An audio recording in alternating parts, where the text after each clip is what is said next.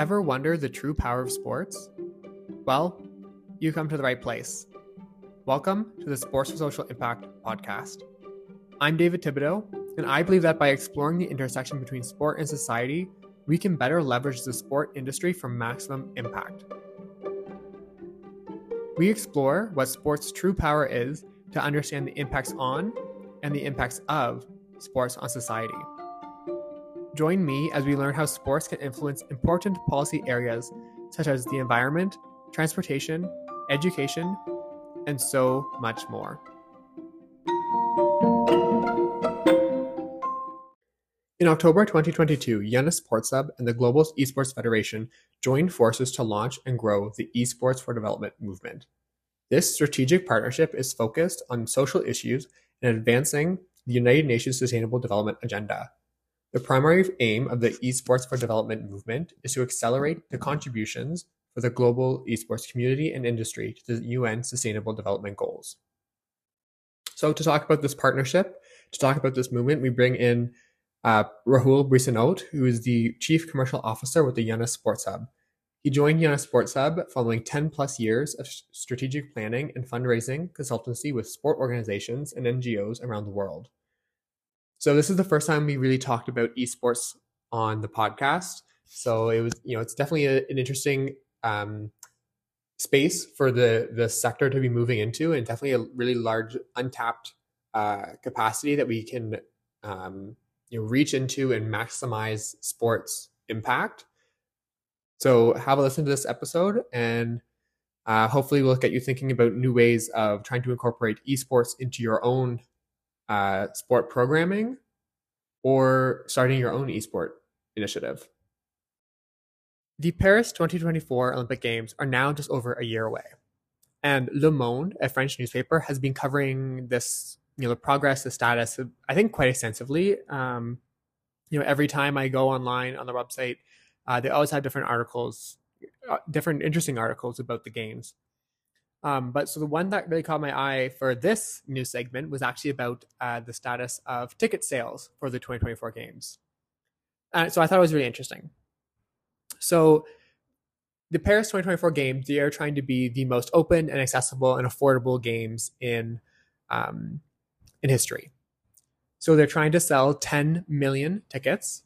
They're trying to get $1.2 billion in sales. And so far, they've sold 6.8 million tickets. So to me, that seems like they're well on their way to making 10 million tickets.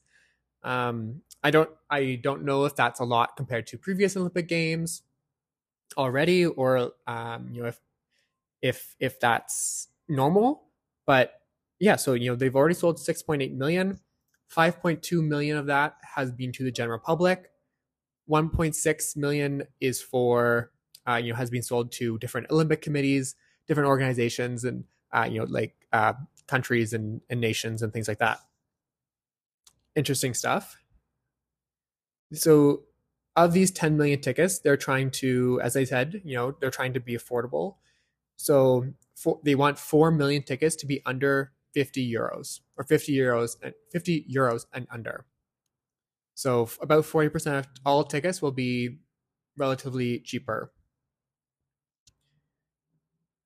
But what really caught my eye in this article was that there was some interesting demographics on who's been buying the tickets. So first, it talks about the countries. So, the number one country who tickets have been sold to is France. So 63% of all tickets have been sold to people in France, with 27% of tickets being sold to other countries. Tickets have been bought by residents of 178 countries in total. So in second place after France was the United Kingdom, third was the United States, fourth was Germany, and fifth was the Netherlands.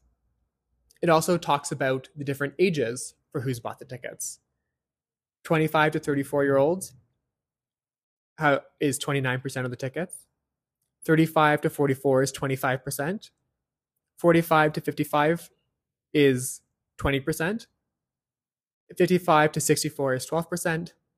16 to 24 is 10%, and 65 plus is 4%.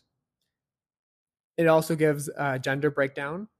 So the majority of ticket buyers have been male at 53%.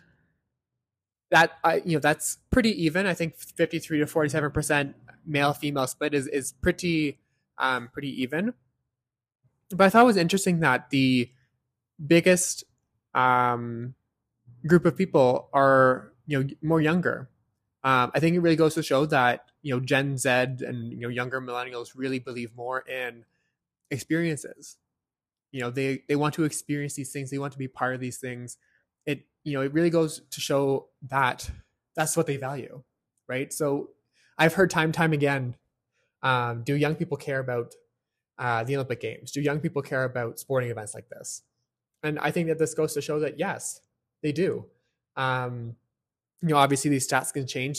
They still want to sell another 3.2 million tickets, so it could change more. But I think yes, young people want to have these kind of experiences. They want to be part of be part of something bigger than themselves, and they don't care that much about material possession as much as previous generations have.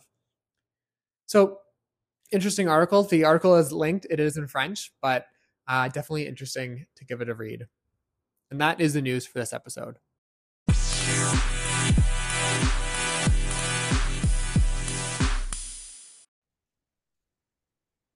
Welcome today to my guest, Rahul Bissoonauth, who is the Chief Commercial Officer for Yunus Sports Hub.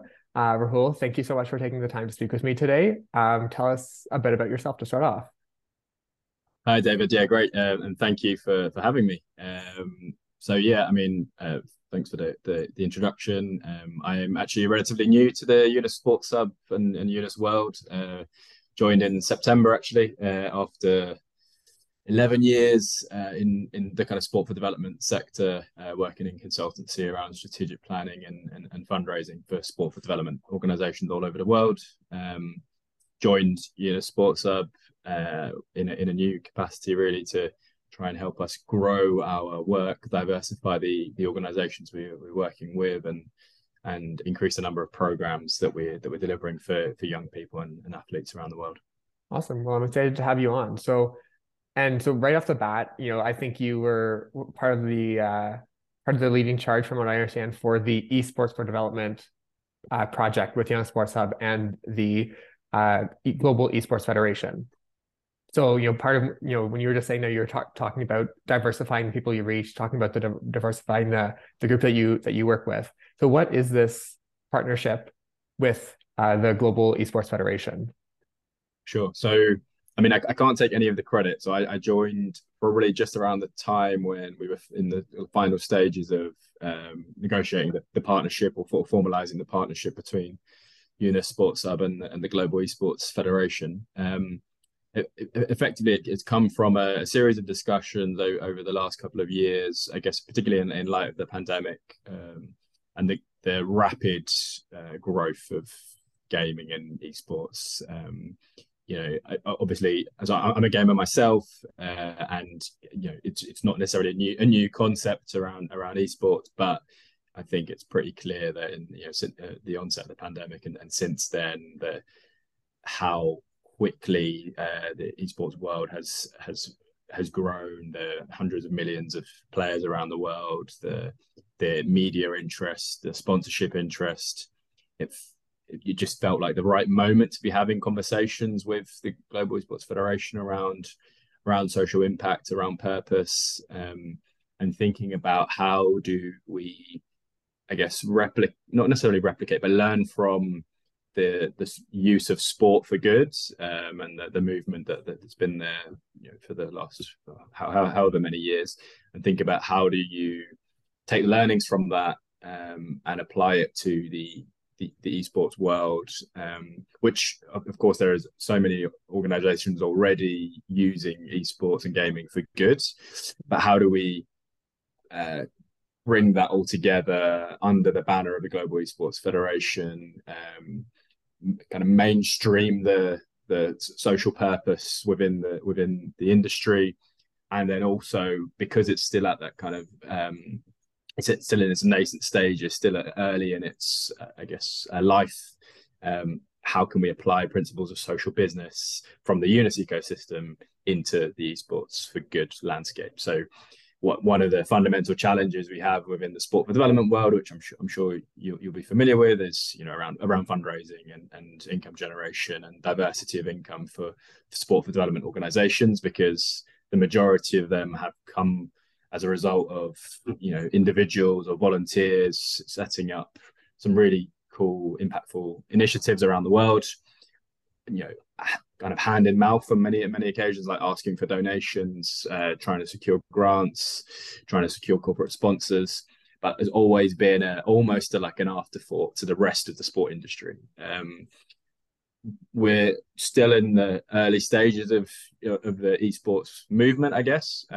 So now is actually a really good time to think about, actually, if we are going to use esports for good and gaming for good, how do we right from the start embed principles of social enterprise, social business into the fundamental model, so that actually organizations and projects that use esports for good are not, or don't become reliant on grants and donations in the long run. So how do we take aspects of entrepreneurship, the various mechanisms of payment and sponsorship that already exist within the esports world, and apply that in a way that allows us to really grow a movement around esports for development.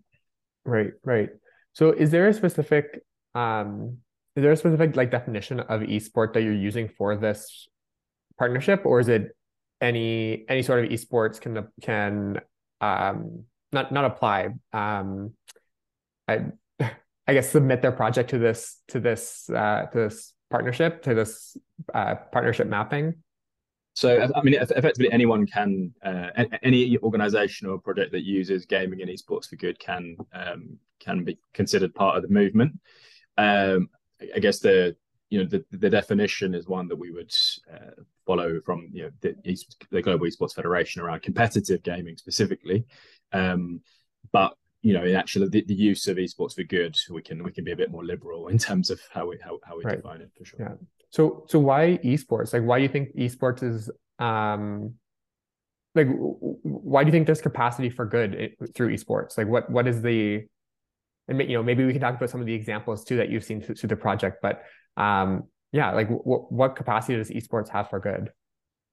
Sure. I think, to be honest, the main appeal, I guess, from a Yunus environment and a Yunus perspective, is the audience. I think it's the fact that predominantly, and obviously not exclusively, but predominantly, we are talking about players and audience members who are under the age of 35, and I'm saying predominantly, and of course I'm at the upper end of that, so won't get too much into ages, but predominantly we're talking about the future generation. We're talking about people who are under the age of 35, who are the future leaders of our world, are the people who can have an impact on society in a positive way, and primarily one way of reaching them is through games and through esports.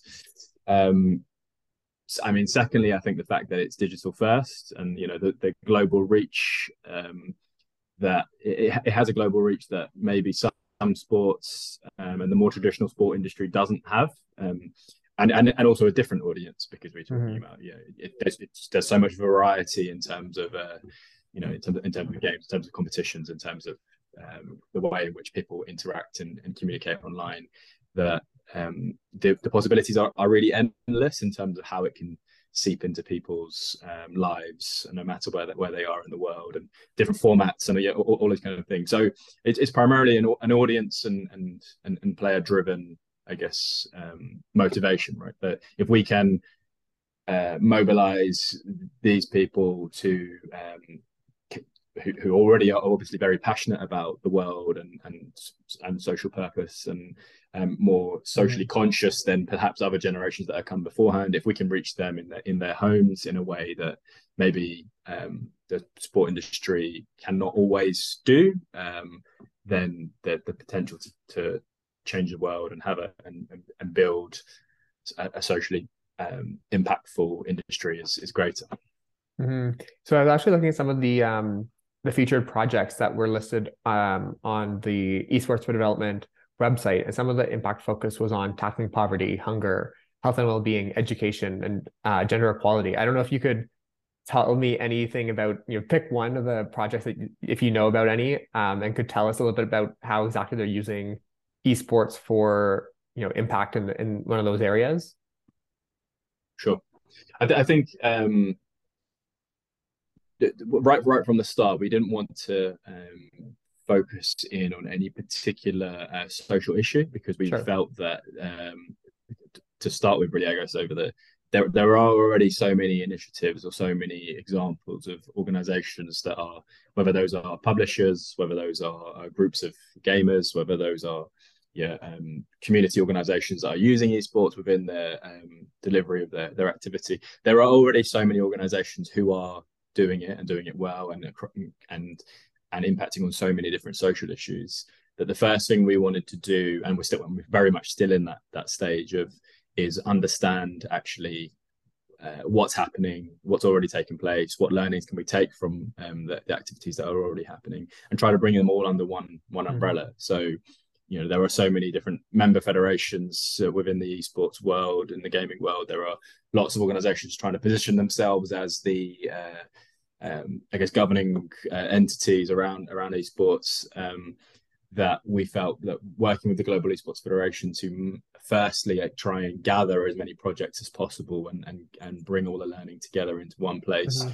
is the most sensible place to start. So we using the Sustainable Development Goals as a relatively straightforward framework in which to, it's commonly accepted now.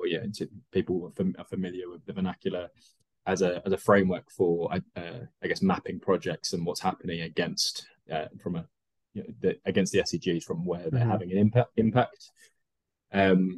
But we haven't yet, I suppose, got into that phase of actually what's really great practice, what versus what's not great practice. Because I Mm-hmm. think that first stage of mapping as many initiatives and incentivizing as many initiatives as possible to actually play a part in to contribute towards the movement more centrally, is the first and probably the most significant challenge, I think. Okay. And so is there a timeline or like a deadline for when anybody can submit their projects to this? Like just thinking, if anybody listening wants to do that, has a project they want to submit, like is there a deadline that they need to get it in by?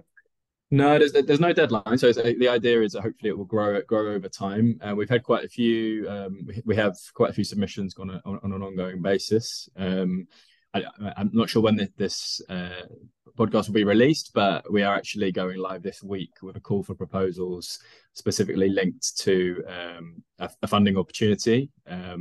So we recognize that right at the start, it's quite hard to mobilize a group of organizations, projects from all over the world to contribute to something quite central, unless there is a particular incentive for them. So the incentive, obviously, for Global Esports Federation at the Yunus Sports Hub is pretty clear, in that we are, we're trying to map the sector, we're trying to influence change, we're trying to understand what impact the sector is having. But from an individual project or organization point of view, like, why should I, Joe Blogs in Canada, contribute towards this central movement? So one of the key kind of challenges that we're trying to unlock at the moment is around financing and fundraising opportunities. So as a motivator, as an incentive for people to be part of the movement, and also as something that can hopefully influence more organizations to think about esports for good as an activity that they should be engaging in. So yeah, right now we're about to launch a call for proposals for organizations who are already part of the movement and have submitted have joined the platform, but also welcoming more organizations to submit proposals too. Okay, great. Yeah. So I mean, I think when this podcast comes out, that request for proposal will already be launched. So I will make sure that that's included in the show notes. So everybody listening can go find the link there to submit. Um, I guess like so we were talking about challenges there. It just made me think, kind of reflect on, when you were talking about challenges and stuff.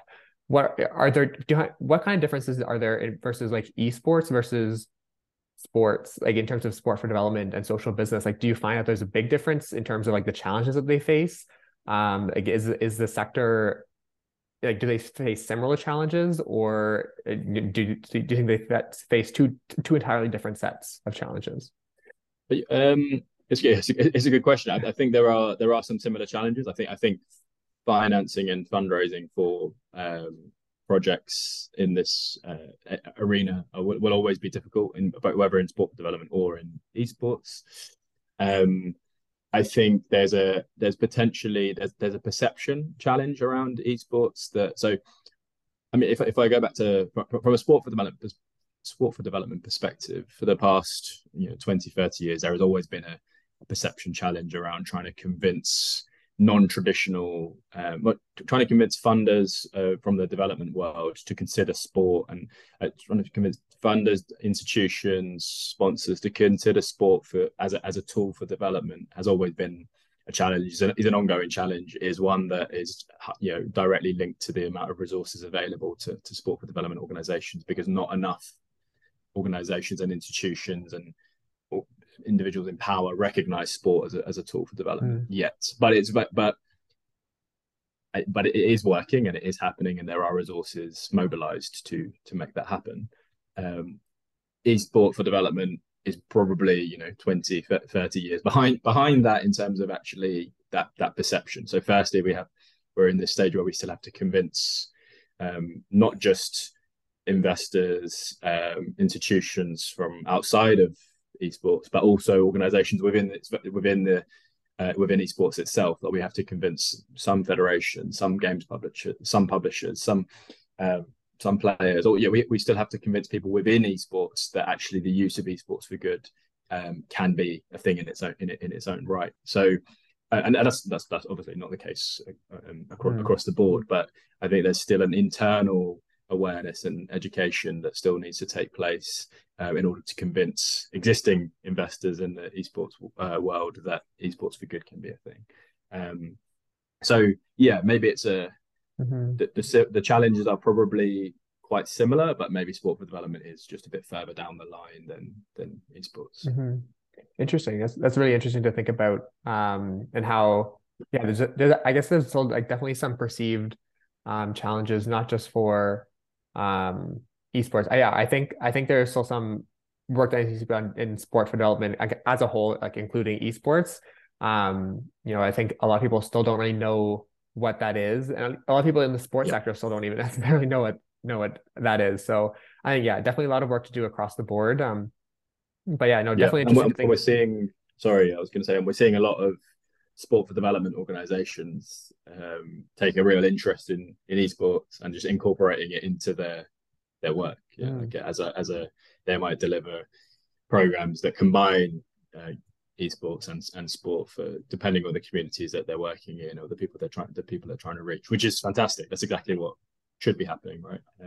And then some institutional grant makers from the sport for development landscape are looking at esports and going, oh, that's really interesting, can we try and fund some initiatives on that side of things. And actually the call for proposals that we're launching is being funded by a more traditional sport for development funder, which is a really interesting development to see happen. Yeah, it's really interesting. Yes, I'm excited to see what happens out of that.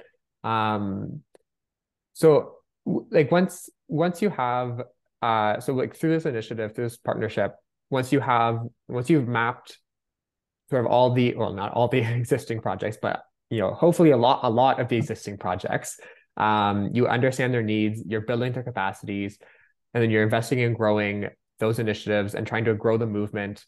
What would success look like to you if this was if this went 100% absolutely amazing? What would success look like to you?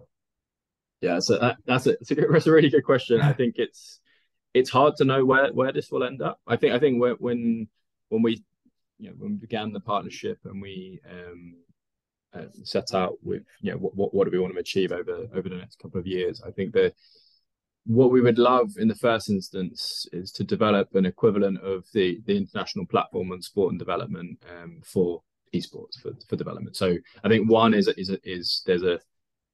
solving that issue around awareness and perception, so that actually esports and esport for development is considered a very viable and well-known mechanism for development. So that we can solve the awareness challenges. We have a single place where anyone who's interested in esports can go to learn about what's happening in the sector, good practice. What does good practice look like? How can the organizations can learn from each other and what they're doing. There are resources and guides that support projects and organizations or people who want to set up projects in the first place. And then there are at least a handful of case studies where we can point and show if you are looking to develop an esport for development project, here's a roadmap for you from start to finish that enables you from conceptualizing your idea to understanding who are the appropriate partners, what are the kind of activities you could do, to then sourcing, financing, or developing a social business model that enables you to sustain that activity for the long term. So having that roadmap really of actually from how do you get from A to Z with your project, and being able to point to at least a handful of projects that are really sustainably financed and are enacting change around the world. Yeah, amazing. And yeah, I guess like talking about the social business model, I guess, I think I did forget to mention earlier that I have had Yunus Sports Hub on the podcast before. So if you want to go learn more about the social business, we're not specifically that model. We won't get too much into it in this episode, but you can go back and listen to the episode earlier if anybody's listening and interested. But yeah, I guess like I do want to ask your opinion on the social business model and how. So your thoughts after working in the sport for development sector for I think you said 11 years, like how, I don't want to say revolutionary, but how important, how impactful is this model of operating for the sport for development sector, like in esports? I'm just gonna say sport for development and kind of include it all. So yeah, like how do you think it's vital that everybody in sport for development needs to kind of move towards this more sustainable way of financing it, or like what are your thoughts on that? Sure. So I mean, I did. Yeah, my previous role was, like I said, 11 years in like working in fundraising for sport for development organizations of all shapes and sizes. So I don't think that there is any single one mechanism for providing a sustainably resourced project or organization within sport development, within esport development, within the rest of the development world. I think the key is always to explore all of your options and try and build a diverse revenue model. So I think grants have a place within an organization's fundraising model. Social business has a place within an organization's fundraising model. Individual donors have a place. So I think it's working out all of the potential opportunities and understanding which ones of those opportunities are short term, which ones are long term. Where can you best deploy your time and resources at that time? But being aware of all of the possibilities and never being too reliant on one over the other. So I mean, obviously at the Yunus Sports Hub, we push social business as a mechanism because we believe that not enough, too few organizations within the sector are really utilizing it. But it won't be the right model for everyone. So it's just making sure that you're aware of all of your options, you're considering it, and you're trying and testing different ideas rather than becoming too reliant on any one income stream that a pandemic happens or a single event can happen that can fundamentally change the way that you work. Yeah, right. No, fair enough. And it's just interesting to think about.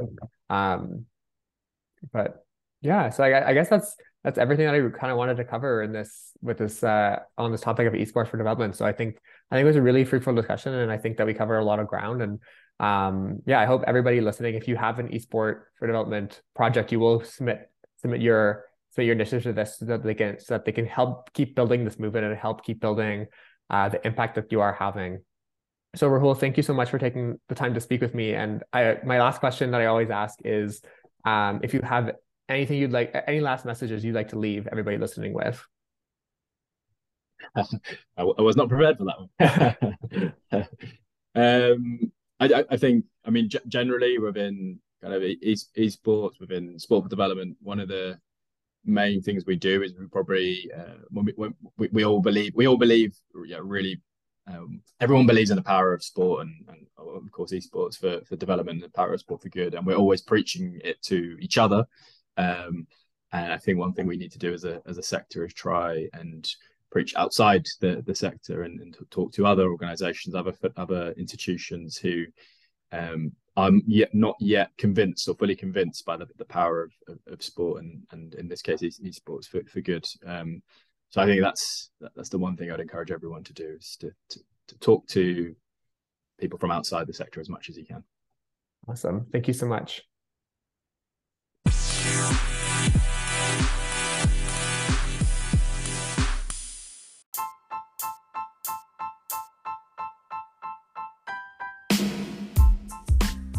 Thank you once again to Rahul for coming on the podcast to talk about this eSport for Development partnership between Yunus Sports Hub and the Global Esports Federation. Now, my key takeaway from this episode, I think, is just, really that we need to think about how we can reach new and more people through sport and esports. The whole sport for development sector is about having an impact. And if we're not reaching certain segments of society, then we need to rethink how we are trying to reach them and how we're interacting with them and how we can maximize the impact by reaching as many people as possible. That's the whole point of sport for development. That's the whole point of this sector. So yeah, I think that's definitely my key takeaway. Rethinking about how we can engage people, rethinking how we can further our reach and further our impact. So that is it for this episode. Thank you so much for listening, and we will talk with you next time.